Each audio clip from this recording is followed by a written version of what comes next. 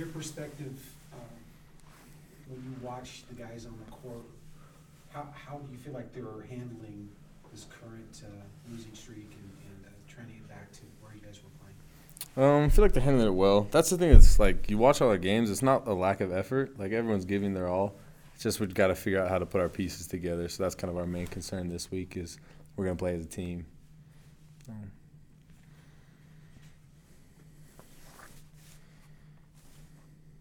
You know, one of the things that Mark was kind of talking about is balancing analytics versus kind of what you're seeing. How much is analytics a part of practice and the rotation just from a player perspective? Yeah. So that's what's been so eye-opening about college basketball is like you have all these crazy stats. Like he put a bunch of stats up on the other day. There was like points per possession and the jump shot, 3-point, layup for each player. And it was just so eye-opening to see the game that way where it's like, let's say someone drives and has an open layup, and let's say they struggle finishing around the rim and they're like a 0.6 points per possession, rather than someone who's wide open in the corner who's a 1.3, then it's just kind of like you got to trade off and play the game that way. So I get the analytical side of things, and it's awesome to see the game like that, but you definitely have to just go out there and play to some extent where analytics doesn't – like it does show a lot of numbers, shows a lot of good information, but at the end of the day, you just got to win. So Your dad's a coach. Has he offered you any insight into this current situation? Little bit. We like to kind of we always say like we like to keep our kingdom separate. So it's kind of funny. Like I see him and like we holler at each other. He texts me after the game, checks up on me.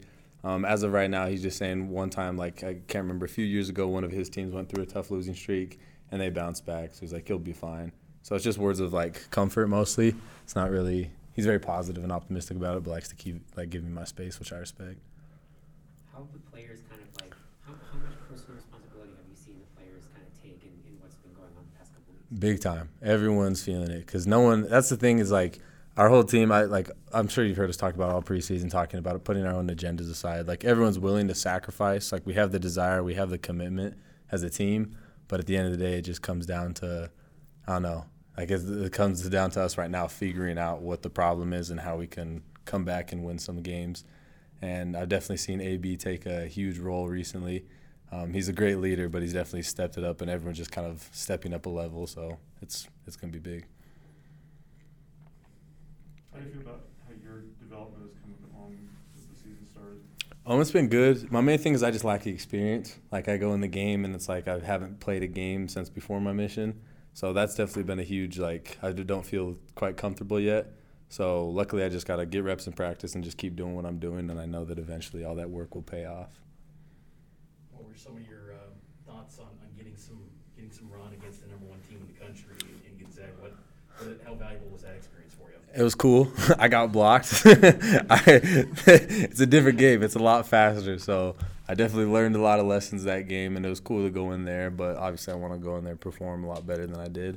So just got to get better and learn from it. Do you feel like it kind of gives you a little bit of a sample of what you're going to be facing? Oh, yeah. I mean, I know you're focused on the here and now, but down the road when you're in the Big 12 and part of this program. Yeah, for sure. It's definitely like coaches always say, like the most valuable thing is game time experience. Like practice is valuable, and so are like all the trainings you do. But at the end of the day, nothing can replicate a game as much as actually getting to the game replicates it. So just trying to get as much in as I can.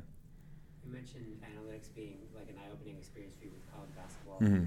How much have you learned just kind of like about the human nature side of like athletics and like how difficult it is to like win games when you have all these other things going on, school, anxiety, losing streak, and all these other expectations from your coaches, for yourself, that kind of stuff? Yeah, there definitely is a lot of pressure, and it's funny because like we have all these older dudes criticizing us, and you have all these dads that like will stop you while you're walking in the store and say some like smart comment.